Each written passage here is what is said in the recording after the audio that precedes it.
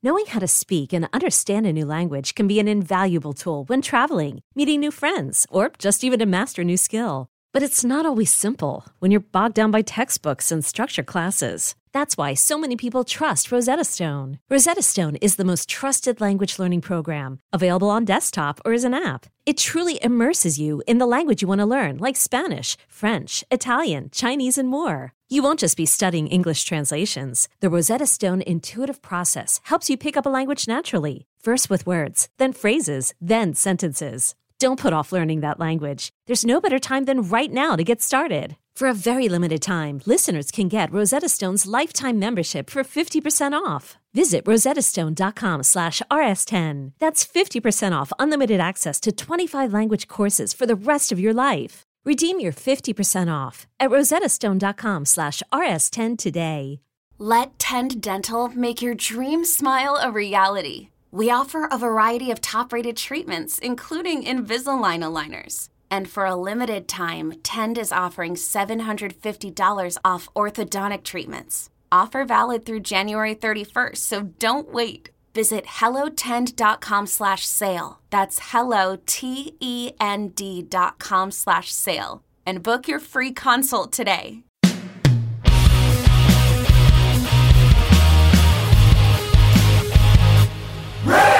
Hello, kids. This is Risk, the show where people tell true stories they never thought they'd dare to share. I'm Kevin Allison, and every Thursday, we release these special episodes that we're calling Classic Risk Singles. Each of these episodes features just one story from our earlier years. If you're new to Risk, you should know that the podcast can be very uncensored.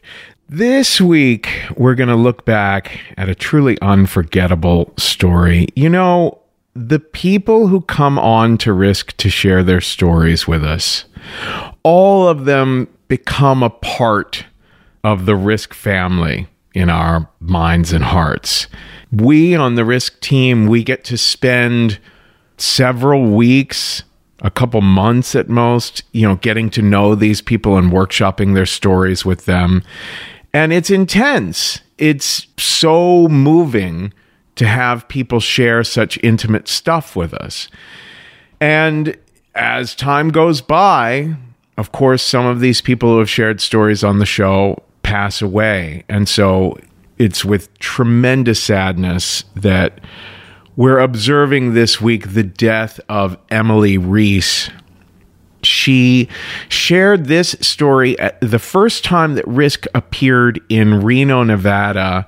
The episode ran in April of 2014. It was just such an unforgettable moment. She made such an impression on me and on the team and on the audience when we first ran this story on the podcast. So we know a lot of Risk listeners in Reno are mourning the loss of Emily this week. We're actually returning to Reno on March 13th, so it'd be great to give some hugs to folks there on March 13th to, raise a glass to Emily. Anyway, a wonderful way to remember Emily is by her own words, her own storytelling. So here she is now with a story we call Revelation.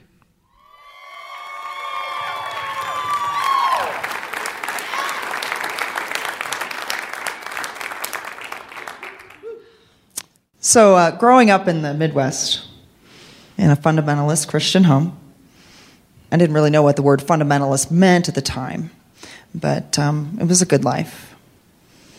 One of the things that I knew was that God loved me. And I knew that I wanted to be able to understand unconditional love, because I knew He loved me that way.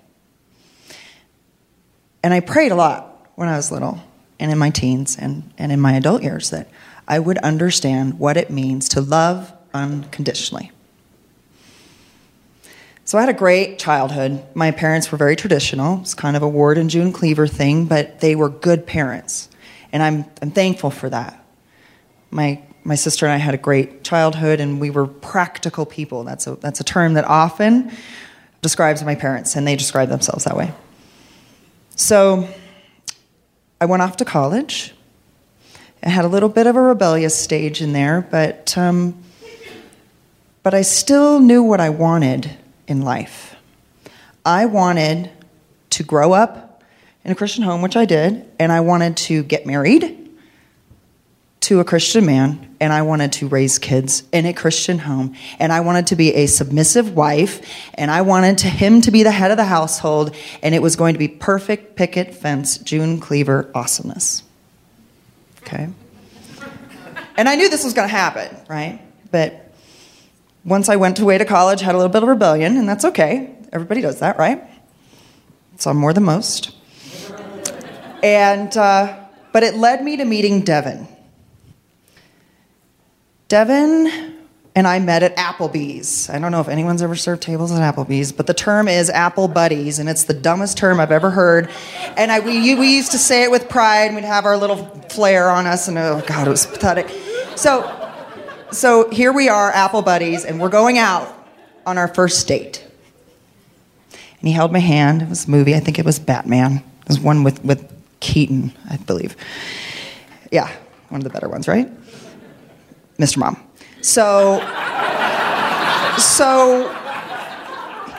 But I held his hand, and it was flutter-pating, right?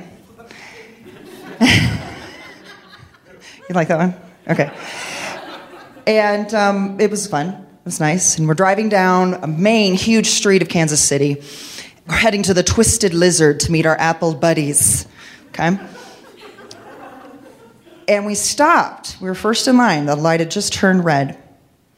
And we were stopped, and I was in the passenger seat, and he threw the car into park. And he jumped out of the freaking car. And the first thought that went through my head was, if he thinks I'm going to do a goddamn Chinese fire drill, he's done. Dunsville, I'm out of here. But what he did is he ran across the street. And he threw money at this dude. And he grabbed a rose, and he ran back into the car and handed it to me. And the first thing I thought was that I'm going to have this guy's babies. So, our wedding was beautiful.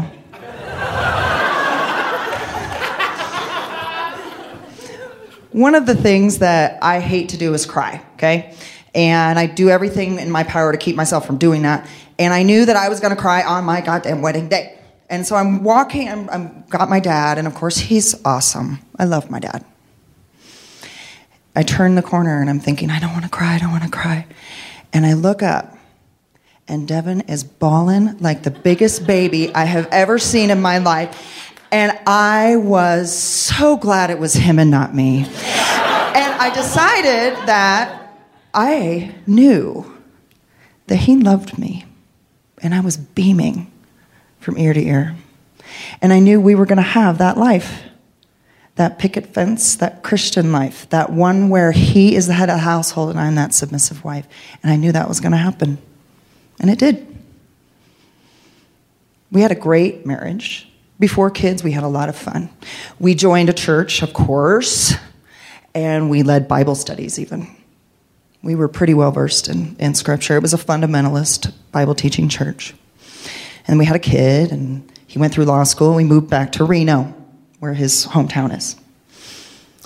Got involved in another church, and he actually kind of got really involved in church, in fact, into leadership, and he was a lay youth pastor, and I was helping out with the kids. It was literally, I'm not kidding you, the perfect kind of scenario for people who are Christians.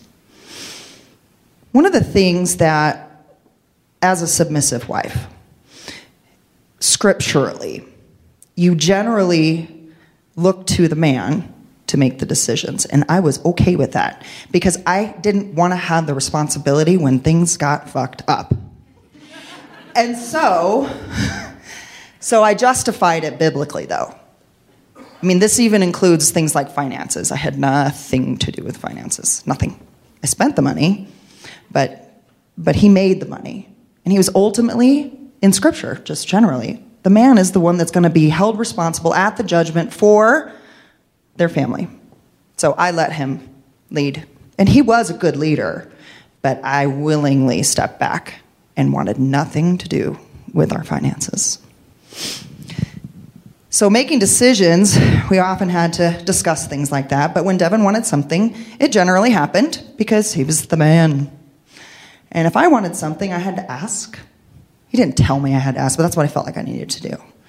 And we would have discussions, and sometimes I'd get what I wanted, and sometimes I didn't, and I just had to accept that. So, things are going well, and things started not going so well.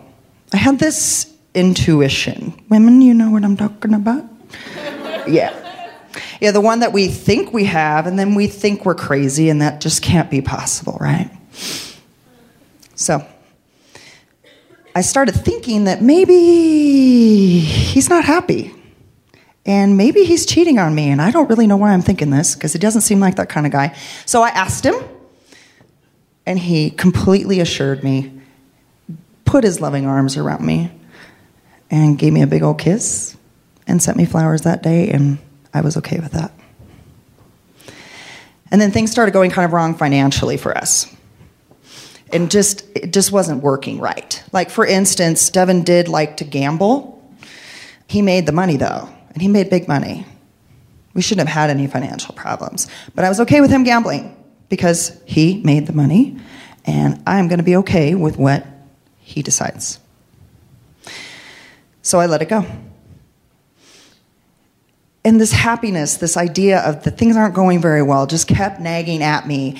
And we used to sit on the side of the tub a couple times a week, and the kids would be downstairs watching movies, SpongeBob or whatever. We wouldn't have let them watch SpongeBob at that time, because that is not a very Christian show. It was probably VeggieTales. So they're watching VeggieTales. Of course, I'm sure they are. Do you know that, VeggieTales? VeggieTales. I know all of them by heart. Okay, so we're sitting on the edge of the tub, soaking our feet. It was a nice ritual for us. And I said to Devin, you just don't seem happy. And I don't know what's going on. Because he was really kind of spending a lot of time away from home, too. And he got very defensive, which was pretty typical for him. And instead of reacting lovingly to my honest question, he said, I am happy. Apparently you aren't happy, and that is not my problem. There are a million other women, if you're not happy, who would love to have me as a husband. And I couldn't believe it, because I was really wanting to share my heart with him. And what he was doing is he was calling me crazy. And that really sucked. Because I always looked to him to lead. And I felt like I was being pushed away. And I actually thought maybe I am going crazy. So, that it did not end very well. And he never apologized, by the way. That's not usually his forte, although we'll talk about that later. So, essentially what ended up happening is financially it got worse. And one of my friends said, you know what, Emily, you probably ought to check your bank account. And I was mortified and embarrassed because I didn't even know how to get online and look at our bank account. I had no freaking clue how much money we had, what was going out. I didn't even know how to do it. So, it's a Sunday. Devin was at a tennis tournament. He'd been going to a lot of tennis tournaments and various things with some friends he had met that I didn't know. And he kind of didn't want me to know them. And they would go camping, and they would go shooting guns. First of all, if any of you know Devin, that's the most ridiculous frickin' thing you have ever heard. And I could not believe he wanted to go shoot guns. And he was happy about it. And I said, I've always wanted to shoot a gun. Why can't I go? And he said, it's not like that. No one brings their wives or their girlfriends.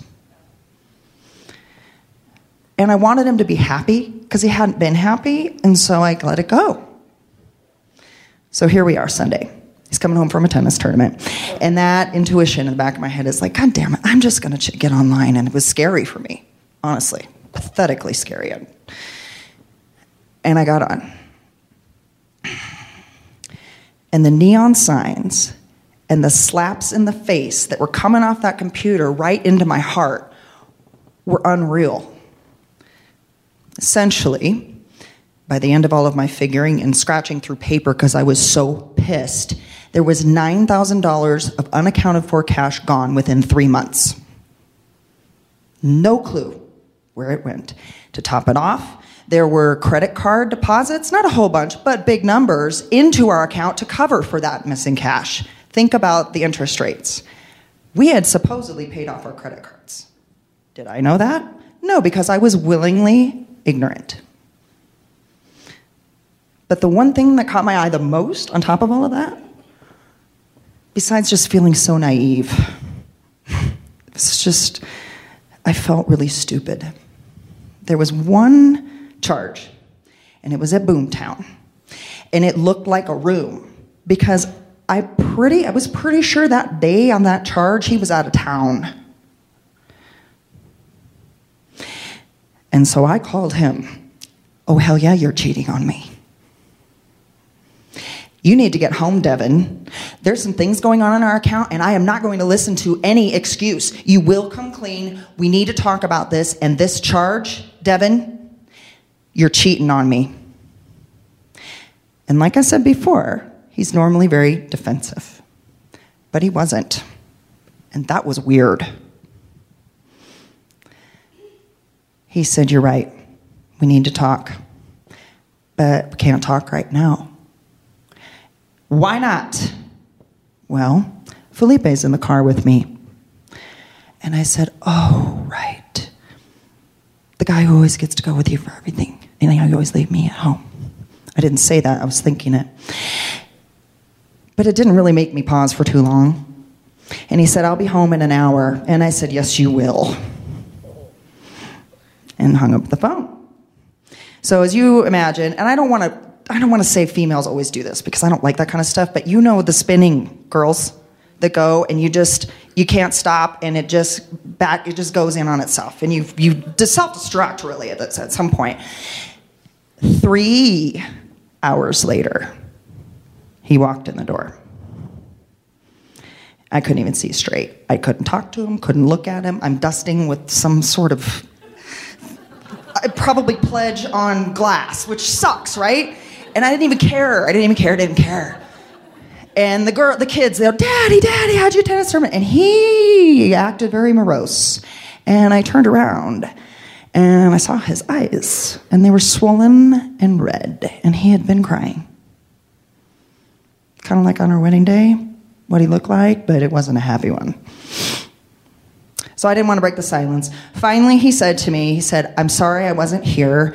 I was at my mom's. Now that was not a very good answer because he's a mama's boy and that pissed me off. And he's not married to his mom. He is married to me. Why the hell was he at his mom's? I just said, what does she have to do with this? We need to talk. And he said, we do. Let me call my mom and have her come over and take the kids and we could talk. And I'm like, what? No, we are talking right now, right here. Has nothing to do with your mom. Let me get my movie on, probably another VeggieTales or some sort of, I don't know, Princess Bride. Maybe that's pretty okay. And let me go, we're going to go upstairs to my mountain of laundry, by the way, Devin, that I am always here folding for you while you are off gallivanting around. That was kind of a fun dig. That wasn't, I was a Christian. I couldn't really swear too much at that point. So, and we were in front of the kids, which honestly, people, if you've ever been involved, you do not chastise your husband in front of children. Their children. You just don't do that. So, we go upstairs, shut the door, silence again. I am taking my anger out on baby socks, Cinderella printed underwear, and all kinds of things, and I'm folding like I've never folded before. It was actually pretty kind of nice. I got done quick. And he still couldn't talk. And he said, finally, Emily, I know what you're thinking. I'm not cheating on you with another woman. And I, of course, became completely fuming because he broke the silence, and now it was my turn to have at it. And I turned to him and I said, you say you don't have a gambling problem, Devin? Obviously you've got an issue. You say you're not cheating on me with another woman. What are you, gay or something? And I was laser beam at him. But his eyes got a spark of hope, and I did not understand why. And he said, so you knew this whole time?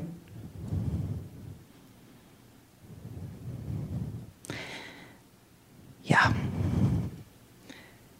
I don't remember exactly like how I felt. Like, it's really hard to describe, because when you're in that scenario and it is literally the biggest thing you've ever heard and you can't quite grasp it, I turned to the window and I was holding a green and white dish towel, and I felt heat coming up the back of my neck, and I felt like my vision was closing in, and I kind of felt like I was going to have an out-of-body experience.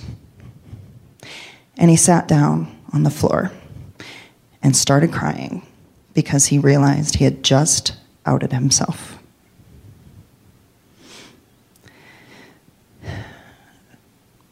Here's what's up. My coping mechanism is to change the subject, and I can't believe I did it in that moment. I turned to him and I said, why were you at your mom's? Right?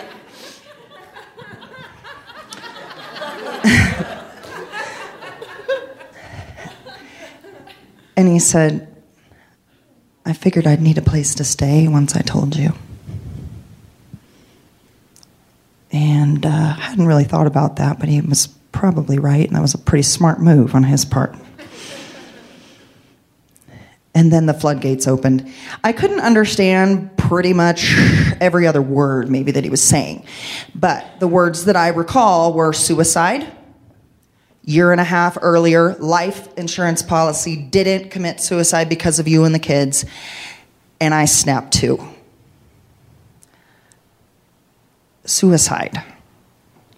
My own husband, a year and a half earlier, had planned his suicide, and I didn't notice one thing. Didn't even notice. And so what that did is it brought out the love that I have for him. And I went over and I got down on the floor and I started crying with him and hugging him. And I said, there is no reason to ever kill yourself, Devin. I love you too much. Nothing is worth that. We can get through this. I love you. And he said, I'm the deceiver. He literally called himself the deceiver. I'm a liar. And what happened in the next 2 hours was the most intimate time I'd ever had with my husband in all the years I knew him. I knew him because I knew all of him. All of a sudden, there were so many things I didn't know, and I loved those 2 hours.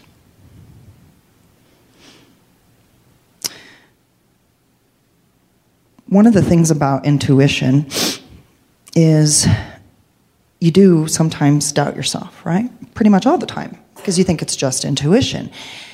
But I'm wondering if subconsciously I knew that he was gay. Because why would I have asked that question? I've learned not to doubt my intuition. So those 2 hours were the only 2 hours Devin really gave me. Because once he had told what he needed to say, he felt free. And you know what? I had a burden that I had never understood that I would have to carry. It was really heavy. Because I had to make sense of everything that had happened before that moment. Was everything a lie? Everything. The curtains we bought when we were married, that's a lie. I mean, I remember literally looking at the curtains, laying next to Devin one of those times after he'd already come out, and I was like, those curtains are a lie. And he's like, I don't get that. So, it took about 1.5 years. During that time, I felt like he could change, because guess what? Being gay is a sin and a choice, right? That's what I used to think, right? And so I pictured us being up on a stage like this as a beacon of light for gay people all over the world that they could change, and we could write books, and I would finally get to be what I want to do is be on stage.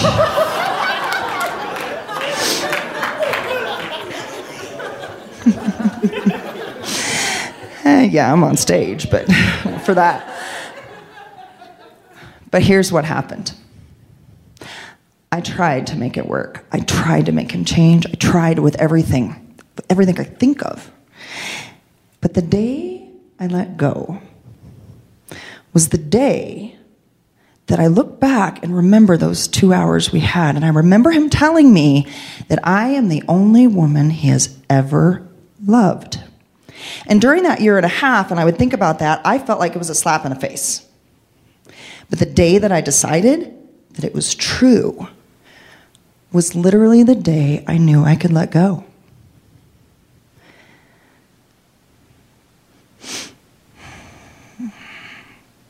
Let me gather myself for a minute. Good job, baby. You see, now where we are, it's been a long time. I love him, but it's different. I love Felipe, who is his husband now. Literally, they just got married in New York on New Year's Eve. Mm-hmm. My kids, we love, all of us, we raise our family rainbow style. We call ourselves the Rainbow Family, the Reese's and their Pieces, whatever you want to call us. And here's the deal. I am no longer that submissive wife. There's no more picket fence. There's a rainbow one. There's no more June Cleaver. There's just me, apart from anyone else. I didn't know who I was without him. And now I do, and I love myself.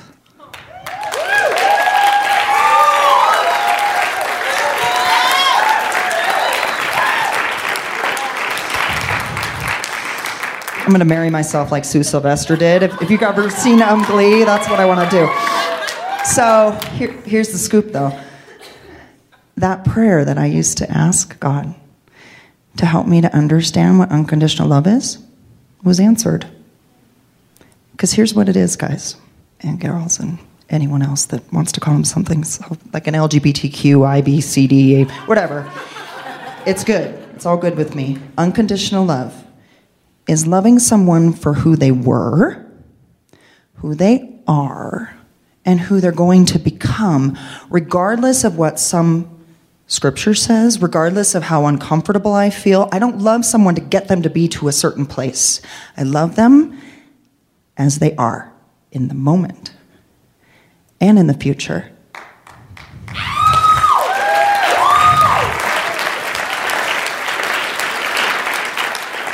So there's two things I want to wrap up. One is I want to thank Devin for coming out, even though I kind of caught him. Because I wouldn't know what unconditional love is without that.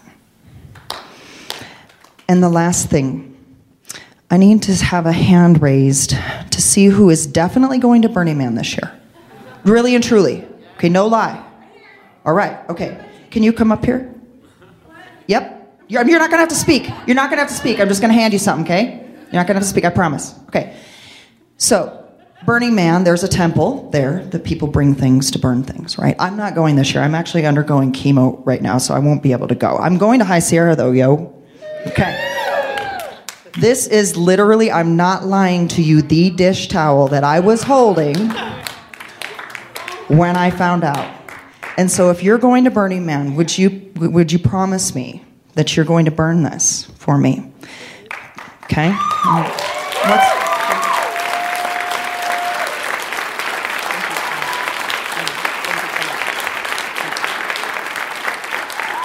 So thank you for listening to my heart.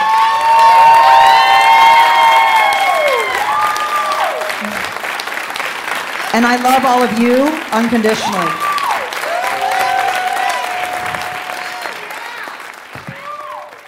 That's all for this week's Classic Risk Singles episode. Now, don't miss out on our regular full-length episodes. There's a brand new one every Tuesday, and everything you might want to know about us is at risk-show.com.